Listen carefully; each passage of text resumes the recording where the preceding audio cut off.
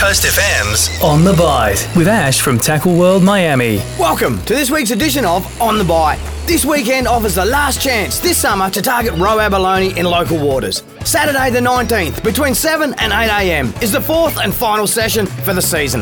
Our estuary is fishing well with skippy, tailor and whiting, all good size and all on the chew during the week. And our local crabs are plentiful in number and full of meat. And off the back of the full moon, prawns in our local estuary will be bunching up and on the move. Along our beaches, you can expect to find good numbers of whiting on the back of the afternoon tides. And once the sun hits the horizon, the tail will be out to play. This weekend is also the annual Perth Game Fishing Club's Marlin Cup. Lots of anticipation this year with a good push of warm water down the coastline. Good luck to the 32 boats and 113 anglers registered for the event.